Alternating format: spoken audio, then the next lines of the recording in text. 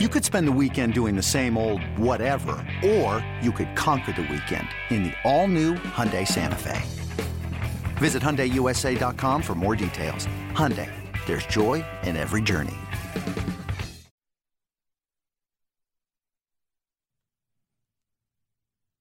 Welcome into Loho Daily. I am Loho, a.k.a. Lawrence Holmes. Thanks for listening to the podcast today. I wanted to talk a little bit about the Cubs. And it's weird because there hasn't been a ton of Cubs stuff for us to really talk about this offseason. It's a really strange thing that we're seeing go on with the 2020 Cubs. There's a lot to digest here. And honestly, there's so much stuff that I don't know that all of it can be done in one podcast. For example, on Friday, Phil Rosenthal of the Tribune wrote about the fact that the Cubs, while they have deals for carriage on other cable systems, they still have not negotiated a deal with Comcast, or what you would know as NBC Sports Chicago. That's the parent company for NBC Sports Chicago. So the place where you used to always think that you were getting Cubs, you're not getting that because they have their own channel, because they're going to have Marquee. But Marquee needs to exist somewhere. And if you're someone who already has a Comcast system, right now it doesn't look like the channel is going to be on your system. And there's a lot there. And we can look at the example of what happened with the Yankees and Yes Network and discuss it. And if you go back, I actually had a couple of podcasts on this very subject with Jeff Agris of the Sun-Times on this thing, or you can look at what's happened with the Dodgers. I tend to believe that things will get figured out and that Marquee will end up on Comcast, but I'm starting to wonder if that's closer or after opening day, which would suck for a lot of Cubs fans who have Comcast. That's just one thing. And then there's the channel itself. There hasn't been a lot of noise about people that they've hired, and there were some people that you thought they were going to hire that they didn't end up hiring. I've heard a couple of names, and because I know deals aren't done, I'm not going to say anything, but it's been really strange considering that place is supposed to launch in like 7 weeks. So there's that. Then there's the on-the-field stuff where it's been an offseason of inactivity for the Cubs. Now, they didn't lie. I mean, Tom Ricketts was on the score, and he pretty much told you, look, we are in no financial position to make significant changes to our roster via free agency. They are in the luxury tax, and whereas before maybe that wouldn't have been that big a deal, it's just money. Now, considering the way that the CBA is written, the Cubs could be on the hook for closer to $40 to $50 million because of their being in the luxury tax. So they are trying to shed some of that salary. You've got guys that are going to get raises because of arbitration, like Javi Baez and Chris Bryant and Wilson Contreras. So it seems like the Cubs are at a point now where they're trying to move one or a couple of those guys so they can get some relief. And that's a strange place for this Cubs team to be, considering the Cubs convention is, 2 weeks away or less than 2 weeks away. Seeing them advertise for tickets to Cubs convention is something new. And I feel as if it's a real indicator of where things stand with the fan base. You've heard me talk about this before, the issue of Chris Bryant and whether or not they should trade Chris Bryant. I am against trading him. And the reason that I'm against trading him is that I think that he has a chance to be the best player in your franchise's history. Now, I read a piece that David Kaplan wrote for NBC Sports Chicago where he talked to a couple of baseball executives who do not believe that. that believe, like there are a lot of fans who believe, that his best days are behind him and he's not 100% healthy and all those things. I just feel like if guys, he's done everything that you've asked him to do for the most part. And the goal is, at least initially, if you were building baseball teams, you wanted to get young talent that help you win and then reward them for it. And it feels like the Cubs kind of missed their window when it came to signing guys to an extension. If you're Kris Bryant, what's the incentive of you signing an extension that isn't what you think you're going to make on the open market? It's possible that Bryant overestimates what he's going to make on the open market. But someone, I think, will end up paying him. So there's just been kind of a nothing. There have been a couple of moves here and there by the Cubs, and it's just kind of felt like meh, M-E-H, as Lisa Simpson would say, meh. So I'm not sure what happens next other than you brought in the new manager, and I keep thinking about David Ross and what have I signed on to? And while we were all feeling bad for Joe Maddon, maybe Joe Maddon ends up coming out of this thing clean because he gets to start over in a place that has the best baseball player on the planet and an owner who just keeps spending money. Oh, and they just brought in Anthony Rendon, which should open the door for the Nationals to try and make a move for Kris Bryant. But it seems like at the time that I'm recording this that things have just stopped on the trade Kris Bryant front. And there's part of me that's really happy with that because I feel like he's the type of player that should be in a Cubs uniform for a really long time. And I know not everyone agrees with me. It was funny, though, on Saturday was Chris's birthday. And the Cubs, as they do with all their players' birthday, they tweet it out, they put it on Instagram, and you look at some of the replies, and the replies are like, if you really want to celebrate his birthday, give that man a contract extension. If they do end up trading him, I wonder what the reaction is going to be like. And I get it. Like, I understand why the team feels like it needs to get from out under some of this luxury tax stuff, and that they probably think of the players that they are willing to trade, because I don't think they're willing to trade Javier Baez. Bryant is going to give them the most in return. But the fact that nothing's happened yet and that the free agency, and maybe that's what Theo and Jed are doing.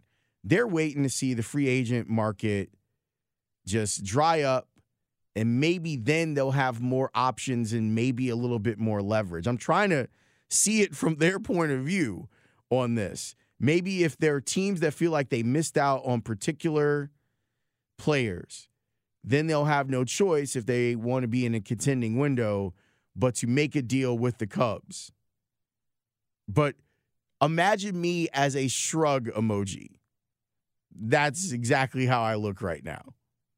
Okay. We'll see what happens. In the meanwhile, I had a conversation with Sam Fells, and Sam does a really great job with his website, faxesfromuncledale.com. He's mostly known to be a guy that covers hockey, but he loves baseball, and he's been spreading out with some thoughts on baseball over the last few months. So I like talking with him. He's got wit, and he's got an edge to him. We had a conversation specifically about where things stand with the Cubs and Kris Bryant, and I thought that you would appreciate hearing an opinion that you don't ordinarily hear. So here's me talking Cubs with Fells. Your Cubs coverage has been something that people need to really pay attention to, and you should be following Sam at Fellsgate on Twitter. I want to know what you think about the way that the Cubs season ended the changes that they've made and what you expect to happen next. Okay. Sorry. That's a lot. I threw a lot at you. Well, I mean, the problem with baseball now, a lot of it is your conclusion is focused merely on the end, and the Cubs had a bad end, much like the year before, which I think is a much better season than people realize. This past Cubs season was lost when they just ignored the bullpen in the early part of the season. Now, I don't know how many games exactly we could go back and find that the bullpen blew or let a lead become bigger where they couldn't come back. But I bet I could find 10, and that's the division right there. So to me, the problems aren't that complicated.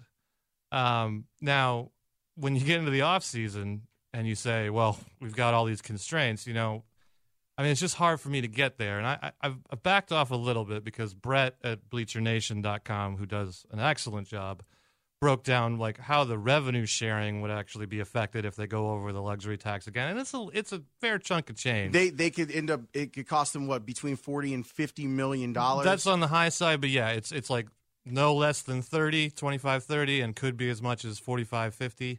That's a lot of money. Now, do I think the Cubs have it? I do. And a lot of this blame actually goes to MLB as a whole and the CBA and the Players Union for kind of rolling over and taking this CBA, and we'll see what happens next year.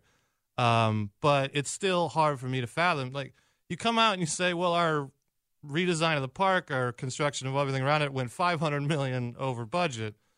Okay, well, did anyone get fired because of that? Did we let anyone go? How can you sit there and say, well, yeah, we spent $500 million more and just act like everything's fine? And you keep saying, well, that's a different part of the business, doesn't affect this. Well, it obviously does. And I just don't think 5 years, that's all we're talking about here, is 5 years from 2015 to last year is enough to say, okay, now we have to restart. Like, you knew all these players were coming through your system. This was the idea. The idea was you were going to tear it all down, bring these players through your system, and make a great team for a lasting time. You had to know eventually you're going to pay them. And to cry poor right now when you have the second highest price ticket in the league and you sell out every game. I see all the luxury suites. I'm not allowed in them, but I see them. I see the buildings. I see everything. And you're going to just tell me the money's not there. Well, then either you're lying or you're really bad at this business, or you're both. And the whole idea of, well, we got to restock, we got to step back a little bit. You do that so you get a player like Kris Bryant. That's the whole point. The whole point of this is to get a Kris Bryant, to get a Javi Baez, to get a Wilson Contreras and bring them through. You've done that. And now you're just telling me it's not worth it. That as soon as they want to make any money, this is not worth it to you. And I just can't get behind that. It's the hedge fund bros have come to baseball, and I think they're ruining it. What's the point? I mean, if all we're going to get is 4 or 5 years, then that doesn't add up for me. I mean, hey, that doesn't mean 2016 means less to me. It will never mean less to me, but I can have that and still complain about the future. You waited 108 years. I'd like to think you'd want some sort of dynasty or a couple more kicks at the can, and they just don't seem interested. And I can't get behind it. I can't reconcile it. The idea of trading Kris Bryant, I struggle with it. It's ludicrous. I really do. And I had a really good conversation. Speaks and I went back and forth on it. He made some good arguments about it. But at the end of it, the idea is you're looking for players like him. Mm-hmm. And I think that fans have gotten to a point where they accept the idea of, well, we want the great players. We just want them cheap. And I think that allows for teams to not do the right thing by the player. Yeah. And it really bothers me. It shouldn't be a fan's concern what a player makes. And now I know people are going to hear that and like, well, what about everything you've written about Brent Seabrook? I get it. But my problem with Brent Seabrook's contract has nothing to do with Brent Seabrook. He earned that contract because they offered it to him. It's not my concern what Kris Bryant's going to make when he becomes a free agent. You just pay him that. He's earned that. And I think people forget that this guy's on track to be the greatest Cub ever. Like, even with his 2 injury-riddled seasons, like if you go by WAR or whatever statistics you want, 10, 12 years down the line when he should still be playing, assuming he doesn't keep getting hurt, he's going to be the greatest Cub ever if he stays. And you're just like fine with him just being dealt for prospects. I mean, I like Victor Robles, but he's not Juan Soto, like he's a project still. Like the idea that they have to step back in 2020 when you've already stepped back in 2019, like no one should accept that. That's ridiculous. And like, yeah, okay, the argument is they have bad contracts. Well, what's a really bad contract? Jason Hayward? I mean, he's not a whole sucking sound on the team. You know, he gives you something. Darvish's contract looks like a bargain now. So where is this bad money that Tom Ricketts is blaming Theo Epstein for that he can no longer provide it? I mean, if you want to blame Theo Epstein for producing no pitching whatsoever, I'm with you. I'm right there with you. But the idea that you have to trade not only your best player, but possibly your organization's greatest player ever to restock your farm system, I'm not having it. I'm just not going to buy it. So Fells made his opinion pretty well known in our conversation. I am curious about yours on this, and you can hit me up on Twitter if you want. At Lawrence W. Holmes is where you can find me. It has been a bizarre offseason for the Cubs. As weird as one has been under this regime. I mean, early on, you kind of knew that they were what they were doing, and they were trying to clear the decks and get high draft picks and that sort of thing. But now, even after a season where you were in contention until the last week of it, to go from that to this could be a very strange season for the Cubs and a weird time to launch a network that still doesn't have a home on Comcast, which has like 1 million homes in Chicagoland. Things are interesting, and we'll keep covering them. Thanks for listening. I'll have something new for you tomorrow.